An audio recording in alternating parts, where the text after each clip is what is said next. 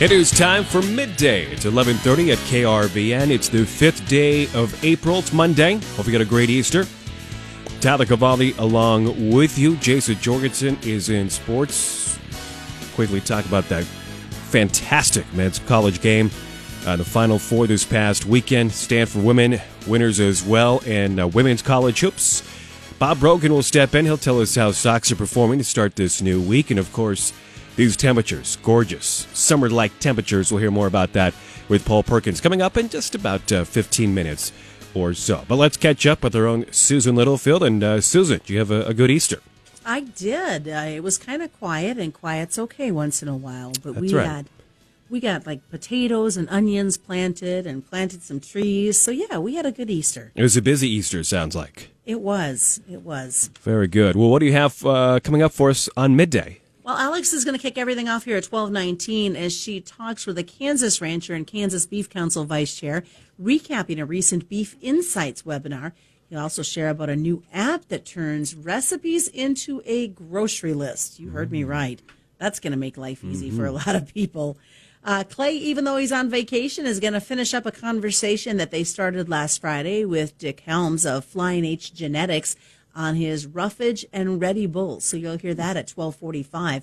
And then I'll wrap up everything at 1:17. This happens to be Agronomy Week, a chance to showcase some agronomists and thank them for what they do. But more importantly, you're going to learn how your agronomy questions through social media, etc., can turn into scholarship dollars for FFA. We'll have more on that at 1:17. All right, very good. We'll catch up with you here in just a few minutes. Sounds good. All right, let's turn things over to Jason Jorgensen in sports. And wow, the weekend in college hoops this past Saturday. It was, and the semifinal between Gonzaga and UCLA, certainly a game to remember, of course, especially with social media now. Everyone gets on there. This is the greatest game I've ever saw. It was pretty good. Yeah. It ranks right up there, especially with the ending. The entire game was fantastic, and going right down, you think you're going to overtime, catches in almost a half quarter. It was great. It was great. And no reason for UCLA to hang their heads. Those guys showed up and played incredible basketball on Saturday night. An 11 seed, the first four, they make it all the way through, and they almost knocked off the top overall seed. So good for them. How do you feel about tonight, by the way? I like Baylor. You know, I've kind of changed my tune from what I saw. I think they're more athletic than Gonzaga. I think Gonzaga wins, but I understand your case for Baylor. And you also have to wonder if, like, the emotions is that too much now for Gonzaga? I'll say this, there's no way tonight lives up to what we saw on Saturday night. There's no way. So. There's no way. The only way is, again, if you do another half quarter for the national championship in overtime or at the end of the regulation. Well, that was just such a well-played game on Saturday night right. between those two. It flowed. It was great. It had a great ending. I mean, that's good stuff. Look forward tonight. I don't think either team runs away with anything, No, I wouldn't think so either. So Husker baseball played well this past weekend, They did won 2 out of 3 from Illinois. Okay, very good. All right, let's turn things over to Bob Brogan. How are stocks performing? Stocks are off to a strong start. The S&P 500 is on track to beat the record high it set last week. Meanwhile, the Supreme Court is siding with Google in a billions of dollars copyright dispute with Oracle. The case has to do with Google's creation of the Android operating system. Also, the U.S. services sector, which employs most Americans, recorded a record growth in March as orders, hiring, and prices all surged. Details on those coming up in the business news. All right, thank you very much. Time for regional ag weather update. Paul Perkins is in the studio, and goodness gracious, we're really getting a taste of summertime weather with all the temperatures we had yesterday and again today. Yeah, a lot of people can actually say they went through their warmest Easter ever because even though that Easter holiday does vary, many of us saw record or near record highs into the upper 80s to about 90. McCook and Hill City yesterday with afternoon highs of 91 degrees. Wow, that's incredible. I'll tell you what, we went home for obviously Easter break and we went golfing late afternoon. Everybody else had the same thought process. Everybody must have got done eating dinner at the same time. packed out there. Everybody was enjoying it. I mean, it was perfect weather. Yeah, work off that Easter ham, and it was a great day to do that, whether you were walking or doing some kind of a leisurely activity like some golfing. Now, there is a chance that obviously things are going to change, get back to spring-like temperatures in the future, but also some weather could be moving in and potential severe weather. Yeah, we have a cold front diving south today, and then that's going to team up with some low pressure moving across the area for tomorrow. Could see some scattered thunderstorms late today through tonight with that cold front moving through, but then tomorrow those thunderstorm chances increasing to likely, but right now not expecting too much of a severe weather outbreak, and a marginal risk of severe storms still in the outlook across the area, but at best we'll probably see some large hail and damaging winds as the main threats, and not a really big severe weather threat either today or tomorrow. Okay, well, that's good to know. But for right now, we're seeing mostly 70s, even some 80s up in the Sandhills. Yeah, right along a line from about Ainsworth down to Thedford on into northeast Colorado and the Ogallala area. Temperatures currently in the upper 60s to the low 70s. Either side of that line, we do have temperatures for the most part in the upper 60s to the low 70s. After many of us recorded a record warm Easter yesterday, near record highs in the upper 80s once again expected for much of the region today. South winds on the breezy side ahead of strengthening low pressure. Scattered rain and thunderstorms will be possible this afternoon through tonight with that cold front diving to the south. Thunderstorm chances increasing tomorrow to likely through tomorrow night as that low pressure and cold front do team up and track to the east. As the low pulls away, still some slight rain chances lingering on into Wednesday night. Some storms this afternoon through tomorrow night. Once again, a possibility of strong to severe activity with strong winds and large hail as the main threats. Many locations expected to see rain totals with this system from a half inch to an inch between now and tomorrow night. Our temperatures tomorrow still about 10 degrees warmer than usual for many locations. Wednesday, on the other side of that, 10 degrees cooler than average, and it's going to add to the chill with some northwest winds on Wednesday gusting up to about 40. The current outlook indicates some dry weather with highs in the 60s for Thursday through the weekend. Since there are some forecast model uncertainties, it does pay heed to maybe pay attention to this. The current outlook could change as some forecast models verify with another cold front dropping south late in the week, so maybe a little bit cooler than those highs in the 60s for late in the week into the weekend. In the latest long-term forecast, seasonal or near normal temperatures are predicted for Nebraska and Kansas this weekend through April 18th. Rainfall this weekend through the 18th looks to be slightly above normal for Nebraska and Kansas. Key weather factors impacting the markets include a few storms this week, bringing moderate rain for the Midwest, some rain chances for the northern plains, and some possibly heavy rain for Argentina. This week, a slow-moving storm will intensify over the nation's midsection. The storm should cross the central plains tomorrow into Wednesday, reaching the upper Great Lakes by Friday. Most of the precipitation falling as rain, with 5-day totals about 1 to 2 inches in the upper Midwest. A few severe storms may dot the plains, Midwest, and South in the next few days, while windy and dry weather will contribute to an enhanced wildfire threat across parts of the southern plains. The rains across the Midwest should help to increase soil moisture for some drier areas. A few systems will also bring chances for more rain in the Midwest by next week. In the northern plains, showers likely from the passing systems, but the rains don't look like drought busters. Southern Plains rainfall this last month did do a good job of delaying or reducing the drought. The drought has been trying to build back in this last week. For Argentina, a system will slowly move to the north by late Wednesday through the weekend, with continuous periods of showers producing heavy rainfall over southern and central growing areas of Argentina. That rain actually untimely for maturing crops and could cause some quality issues. So it's nice that, along with the beautiful weather we're having, that we'll see at least a little rain. Well, it might not be a ton. At least we're going to see some in the future. And I think a lot of people, after these warm temperatures that we've had over the last few days, probably would take a good rain right now. Okay, very good. For a full weather forecast, where can somebody find that? Weather page, krvn.com. Thank you.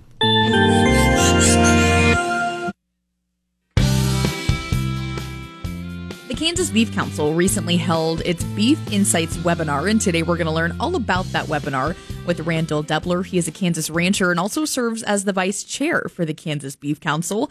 Randall, tell us a little bit about this webinar and what it covered. Sure.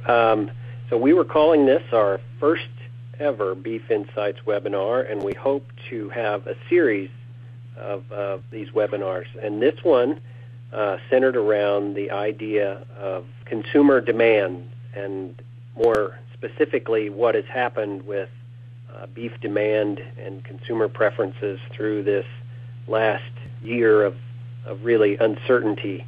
Now that some of the data has come in, we were able to take kind of a good hard look at what happened as far as beef demand and consumer preferences. So as a producer and serving on the Kansas Beef Council, you kind of have a dual role. What would you say were some of those key takeaways from that Beef Insights webinar? Well, for me, some of the key takeaways is we were able to highlight some of the things that the Beef Checkoff has funded, both on the research side and then also some of the things we funded to help connect with those consumers. One of the big changes that we saw was a lot of e-commerce through this pandemic. A lot of people were ordering their groceries online and going and picking them up. And one of the neat things that I think that the Checkoff has done is they have partnered with an app called Chicory. And this app has a lot of beef recipes on it, and you can look through there and find something that you like, and it will automatically put the ingredients for this beef recipe onto your grocery list, and you can just go to the grocery store and pick up, and you've got everything you need to make this beef entree. It's a great way, one, to keep beef in the center of that plate, and also it provides such a great tool for ease of use and convenience. Well, Randall, as we think about what's coming next for beef producers, beef consumers, the beef industry as a whole, what are some things that you guys have in store? Well, we're going to do some more things along those lines. We've talked with Target and some other places to do some similar things to this chicory. You know, I wish my crystal ball has been broken for years, but you know, who would have ever foreseen COVID and the impacts that it has made? So there's a lot of things. You know, we're trying to stay focused on the things in the past that have really helped. We feel move the needle as far as keeping beef top of mind to the consumer. We're not going to give up on those, and this thing is really opened up some other avenues and ways for us to connect with people. As far as Kansas Beef Council, we've started a website where we're connecting people with freezer beef producers, local producers. There's a website where you can go and search maybe your county, even who in that county does freezer beef. And so we're looking for avenues like that, you know, to help connect people. All right, great information, Randall. Thanks so much. That again is Randall Debler joining us. He is a rancher in Kansas and also serves as the vice chair on the Kansas Beef Council. And for more information, all you need to do is go to their website. Broadcasting from the Nebraska Soybean Board Studio, which is brought to you in part by Nebraska's soybean farmers and their checkoff. You're listening to the Rural Radio Network.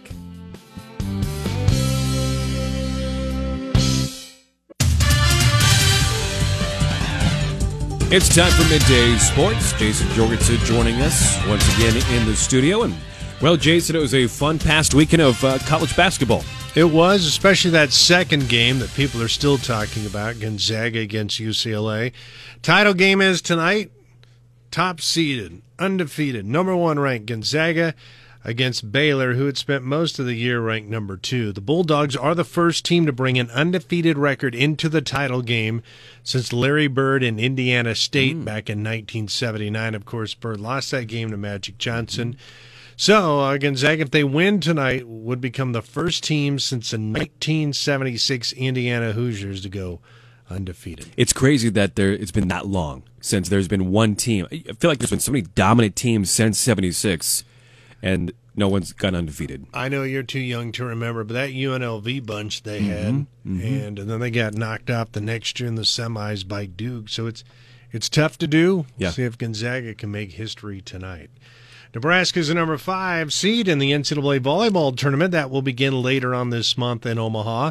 Coach John Cook had this initial take on where the Huskers were seated. I don't worry too much about our seeds. I mean, right now, you know, what I'm worried about is we got to play a team that's going to play one day in front of us, and we're going to go 3 weeks without having played a match. So that's my biggest concern is how do I get our team ready to be able to play a match and play high level So that's going to be a big challenge. That's a valid concern. Nebraska will not play until April 15th at 2:30 against the winner of Texas State, Utah Valley. The top 16 seeds all received a first-round bye. By the way, this is all in Omaha they're playing, but is it all at the CenturyLink or whatever that place is called now? CHI, yeah. Health Center, yep. So they'll just rotate in and out. Or are they going to have two separate courts there? I think there's two separate courts from what I saw. And it is interesting, in the early rounds of the tournament, they're not allowing just run-of-the-mill fans in. You either have to have a connection to the coach or they'll give a couple of tickets for family. It's not until they get deeper into the tournament that they'll actually sell tickets. What difference does that make? Tyler, I don't know. Questions Why are there 48 teams and not 64? Husker baseball took 2 out of 3 from Illinois over the weekend. They are back at home this week against Maryland. UNK celebrated Senior Day with a sweep of 13th-ranked Washburn on Saturday. All 3 sets were close, but the Lopers played well down the stretch. Anna Squires and M.K. Wolf led the charge with 12 kills apiece, while Squires also had 4 blocks. Center Maddie Squires also had a big match. Head coach Rick Squires was impressed with how the Lopers played. They have a high volleyball IQ. They compete really hard, and they make something that isn't easy look pretty easy sometimes. And, we've seen what Washburn's been doing to people since we played them last. And so for us to come in here and win like we did, it's just fun to be a part of. UNK is now 12-2 on the spring. You were asking deep, pertinent questions a moment ago. Why is there a Division I volleyball tournament and not a Division II? It'd have been great to see this bunch of Lopers, even though they're a little short-handed this spring, maybe make another run toward the title. Questions we will never get answered, or get the answers that we... I think we know the answer. It comes down to money. Yeah, and former UNK star Connor Baronic, he's been named the new head boys basketball coach at Wood River. So best of luck to him. Congratulations to him. Yep. All right, very good. Thank you.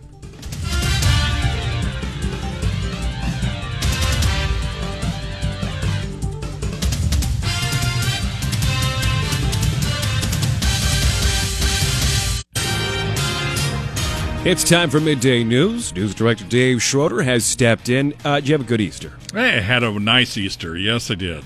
Weather was beautiful. It's going to continue to be great. Yes. It's like a little taste of summer. Absolutely. It was fantastic. Absolutely. The state of Nebraska, though, as we look here at our newscast, seeing an uptick in coronavirus cases. Yes. In fact, during his briefing this morning, Governor Pete Ricketts says the state of Nebraska has seen an uptick in some of the metrics it uses to track the prevalence of coronavirus in Nebraska. So we had 18 weeks in a row where our hospitalizations were declining, and then last week they rose. And last week, our positivity rate for the state went above 5% for the first time in 8 weeks. So we are seeing more virus out there in the community. And so Ricketts is asking Nebraskans to continue such measures as keeping 6 foot of distance from others in public, wearing a mask, washing hands often, and avoiding the 3 C's of crowded places, close contacts, and confined spaces. Meanwhile, former CDC Director Dr. Tom Frieden says because coronavirus variants spread more easily and are more deadlier, this is not the time to relax. He says the only way to end the pandemic is through the vaccinations, and that those with concerns about the vaccines can rest at ease. It's so important to understand that this technology has been under development for more than a decade. Yes, it got approved quickly, but that's because they cut red tape. They didn't cut corners. Nearly all of the doctors who are offered this vaccine get it as soon as they can. A health insurance lobbyist and former state official has been chosen as the next director of Nebraska Department of Insurance. Governor Pete Ricketts has announced that he's appointed Eric Dunning of Omaha to lead the state agency. He's been Director of Government Affairs for Blue Cross and Blue Shield of Nebraska since 2013 and has more experience as an attorney at the Nebraska Department of Insurance before that. He replaces Department Director Bruce Ramsey, who's retiring this month as the state's longest-serving insurance director. Amtrak says it plans to resume daily passenger service on its Southwest Chief route in Kansas beginning May 31st. The service was reduced to 3 days a week in October in response to the coronavirus pandemic. New federal funding will allow Amtrak to restart the daily Southwest Chief route, which runs from Chicago to Los Angeles, with several stops in Kansas, including Kansas City, Topeka, and Garden City. Amtrak has also announced that it plans to eventually add a new route that would connect the Southwest Chief to Oklahoma and Texas through a station in Newton, Kansas. Well, that's a check of the latest in news. I'm Dave Schroeder on the Rural Radio Network.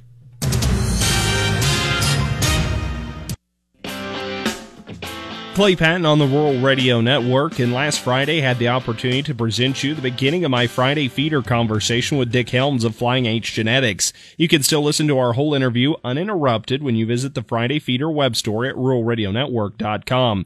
Today, though, I want to continue our conversation where we left off. Dick Helms and Flying H Genetics started developing bulls on more roughage than grain almost 6 decades ago. Dick explains that for his bulls to make it to the sale ring, they must pass a 17 quality standard and be a bull that can service cows season after season for a customer. One of the big advantages Dick sees from his roughage and ready development system is seeing the bulls in their working clothes and knowing how good genetics look instead of trying to cover issues with a fat bull. We jump back into the conversation about what Dick has seen firsthand from developing his bulls in this method. Well, one of the first things is we're able to really identify the good bulls. Some bulls put on fat really easy and they'll look good.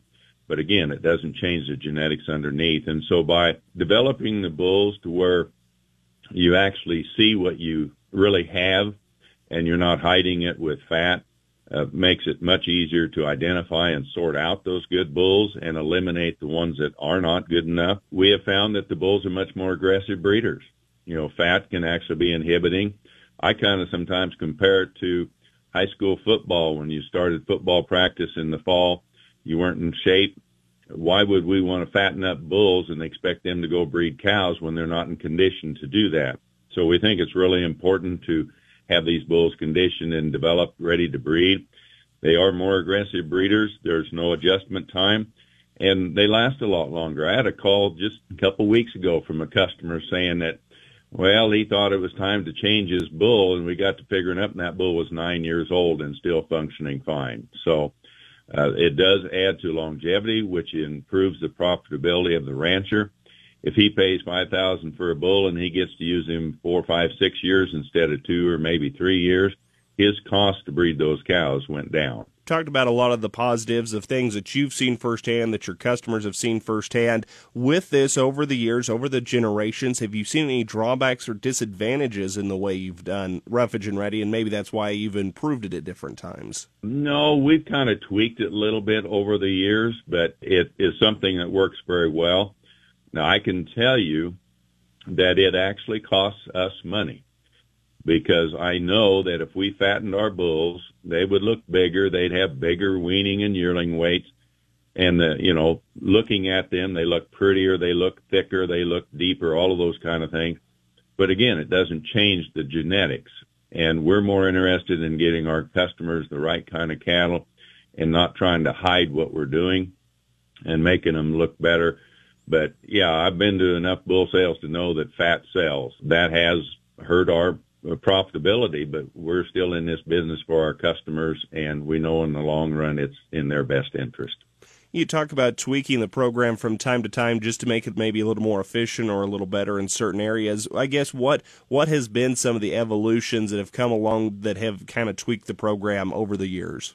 Well, actually, kind of a sidelight to this was, as we were developing our bulls that way, we got to analyzing how we develop our replacement heifers, which is the other half of the genetics of every bull, is what's his mother like. And so we developed what we call our Heifer Challenge program. And we used to feed our heifers, develop them, have them in pretty good condition, ready to breed. And then a year or two later, we'd have some fallout because the heifers weren't as good as what we thought. So our Heifer Challenge basically starts at weaning time. We sort off the obvious calls, keep a much higher percent of our heifers than normal, because even with all the paperwork and the DNA and everything, I still can't identify our best cows at that age. So we keep more of the heifers. Then we challenge them. We put them out on corn stalks. We make them forage for a living. We supplement just enough to get a pound and a half a gain. And so when it comes time to do our pre-breeding measurements, pelvic measurements, our weights, and all of those things, we can again sort through those heifers, and those rough-haired, kind of shallow-gutted type heifers sure show up. Why they don't look as good, why they didn't do as good as the other heifers on the same ration, I don't know, and I don't care, but they make awful nice feedlot heifers. So again, we use the ability of those cattle to perform under a roughage type situation to identify the cattle that then can go on and live on pasture for 8 to 10 years, raising good calves. Again, we're talking with Dick Helms, Flying H Genetics, the patented, trademarked roughage and ready bull system, just now explaining to us as well the heifer challenge. This isn't just for the male end of the seed stock. He's developing the females as well on these more roughage-based systems, finding what he calls getting down to the true genetic profile, really seeing those cattle in their working clothes. Dick, we appreciate your time walking us through this and how it's been beneficial for your operation, what your customers have seen. So is there anything we've overlooked or final or closing thoughts for our interview? Well, our basic philosophy hasn't really changed, but we've gotten better at it. DNA testing is an example. We know that that's a way to help us identify and eliminate inferior genetics and propagate superior ones. The other thing that we've found, and over the years, we've added different breeds. Crossbreeding is a critical component of profitability in the beef industry, and utilizing breeds that complement themselves have some tremendous advantages, not only in producing better cattle, but in adding more profits. And so that's why we offer our customers more than one breed or a combination of breeds, put them through the roughage and ready or grown on grass development program to make sure that they can go make that rancher profitable. Then again, the rest of the conversation with Dick Helms of Flying H Genetics, our Friday feeder feature from last week. Again, you can catch our whole interview as one uninterrupted segment when you check out the story at ruralradionetwork.com. Have a good afternoon, and thanks for listening to the Rural Radio Network.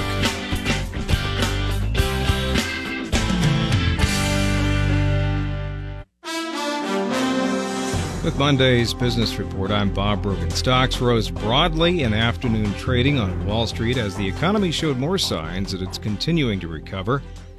The government reported last week that employers went on a hiring spree in March, adding 916,000 jobs, the most since August. Investors had a delayed reaction to the encouraging job growth news, which was released on Friday when the stock trading was closed. The services sector also showed strong growth in March.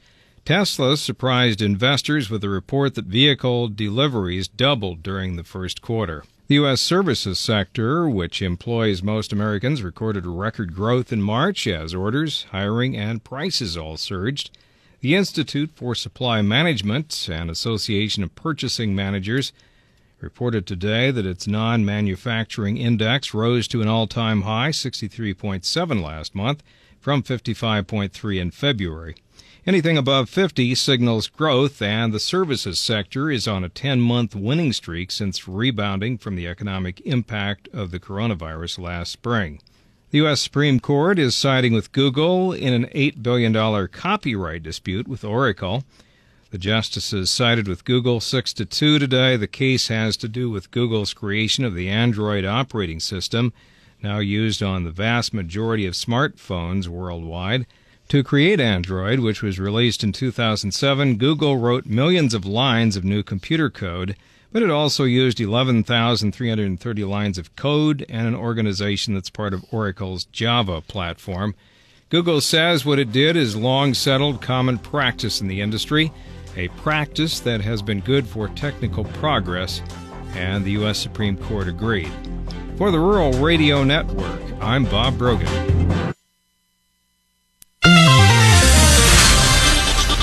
This happens to be Agronomy Week, and one company is giving back to the FFA. Good afternoon. I'm Susan Littlefield on the Rural Radio Network. I had the opportunity to speak with Pete Eitenbrook. He's with DeKalb, Asgrow, and Delta Pine as a brand lead. We talked about this give back during this week's Agronomy Week. Yeah, thanks. So as you said, we'll be celebrating Agronomy Week again this year, April 5th through April 9th. And the event is really intended to salute local agronomists and those crop professionals that really play such a vital role in farmer success each and every year. During Agronomy Week, we'll be offering and sharing some world-class agronomic advice and educational events. But as you mentioned, we're also taking it in a little different direction this year. We're going to take the opportunity to raise FFA scholarship dollars. So it should be really exciting. How can farmers get involved? Because I understand that's $10 that is going for every question that is submitted. Yeah, that's right. So during Agronomy Week, we'll be hosting a live TV program that we're calling the Agronathon, which will air on RFD TV from 9 to 11 p.m. Central Time on Thursday, April 8th. And in addition to, some entertainment and some educational content, viewers will have the opportunity to call in and have their agronomy questions answered live on the air by DeKalb, Asgrow, Delta Pine brand agronomists. And for every question that's submitted during the Agronathon, we'll donate $100 to FFA scholarships. And now additionally, as you mentioned, we'll also donate $10 for every question that's submitted online. And folks can jump onto their social media accounts, whether it's Facebook, Twitter, or Instagram, and submit their questions using the hashtag Agronathon, or they can submit their questions at agronomyweek.com. So again, my understanding, $100 if they participate during the live program with their question, and $10 if they utilize Facebook, Twitter, Instagram, or your website, agronomyweek.com. That's right. That's right. What excites you guys at DeKalb and Asgrow and Delta Pine when it comes to FFA? Well, FFA really has been, an institution in agriculture that not only has created and developed the future leaders in agriculture, but across many industries, right? And so I know, as I look across Bayer Crop Science where I work, many of the leaders within our organization can track a lot of the tools and the skills that they learned back to some of the foundational pillars that they learned in FFA. Talk a little bit about Agronomy Week that's taking place. What a neat opportunity to educate so many. Yeah, that's right. I mean, so this will be the 5th year that we've done Agronomy Week, and it really started out as an opportunity for us to take a step back and show gratitude for local agronomists, seed dealers, folks that work at your local extension office, because, the fact of the matter is nobody farms alone. And everybody, needs that support crew around them. And, we focus a lot on driving top-end performance and innovation and really driving those yields. But at the end of the day, it's the people that make the biggest difference. And so what a great opportunity during Agronomy Week to recognize those folks and show a bit of gratitude. And again, they can find out more about the Agronathon Scholarship Program and agronomy through a great website that you guys have put up. That's right. Folks, if they want more information, they can go to agronomyweek.com. And remember, during Agronomy Week, use that hashtag Agronathon so that we can start banking up those dollars for FFA. If you'd like to find out more information about how you can participate in the scholarship fundraiser for the FFA, go to agronomyweek.com. I'm Susan Littlefield, Liberal Radio Network. Good afternoon. Time now to take a focused look on what's happening in the grain market as John Payne joins us, senior market analyst with Daniels Ag Marketing in Chicago and publisher of the newsletter This Week in Grain. A decent day for the grains as we look at the numbers, except for the nearby corn, John. Yeah, I think you're seeing just some shuffling of the cards, so to speak. A lot of movement off the front end, more to where the story lies, at least relative to this report we got last week. So folks won't be long December and anything new crop year. I think that'll live for a little longer, and I look for the front months to take the lead here. Brazilian weather is important. The action in KC wheat, I think, would be helpful as well. The fact that KC wheat's been such a dog in the front end, that doesn't inspire a whole lot of confidence above, 560, 570, which, are the recent highs from the front month. So, all in all, not a bad trade. Anytime you see the green markets, you want to be happy on a Monday. We're going to start to get crop progress data tonight for at least condition-wise for wheat, and then starting the next few Mondays we'll get crop harvest or crop planting reports. So there's a lot to talk about now. I was going to ask, how much do you think that could possibly influence this wheat market as we head into tonight's overnight trade and then the full day trade tomorrow? I think the conditions numbers are important. I think out east is really more where the surprise could lie. We've been getting, weekly or monthly reports rather through the winter, and then weekly reports for the KC wheat really up till, they were, I guess, more smaller scale surveys, but this will be the first look we get at Chicago wheat, and that's where the supply tightness is. So we should see how we handle that. Obviously, any KC bullishness that we get should send some shorts to the sidelines here, but I don't think there's a whole lot of move above $6 yet. There's just good weather in Russia, good weather here, and it's difficult to get bullish with the time of the year. From the corn, the weekly export inspections were considered strong today. Corn's got a story. I mean, we're not seeing much rationing of demand here. I think, the continued growth of the economy is going to support ethanol prices. And, in my opinion, it just, like I said, comes down to weather. I do think you'll see more acreage added into the corn markets as we get through the summer, given the weather. But at this point in time, I don't think the market's going to trade it. Real quick, speaking of weather, South America's got their own struggles that continue. Yes, Brazil is worth watching here. So their second crop, which represents 2/3 of what they totally grow, is exposed here over the next couple of months. So, if they have it, the market's probably steady. I think you're seeing Brazilian offers starting to creep a little bit below the U.S., but they still have to grow it, so be ready for some surprises there as well. All right, sounds good. Thanks so much. John Payne joining us today. Just a reminder, commodity futures and options involve substantial risk of loss, not suitable for all investors. You're listening to the Rural Radio Network. All right, thank you very much, Susan. That will wrap up this Monday edition of Midday. You can check out our Midday podcast sponsored by Devaney Motors at krvn.com or wherever Midday or podcasts are available.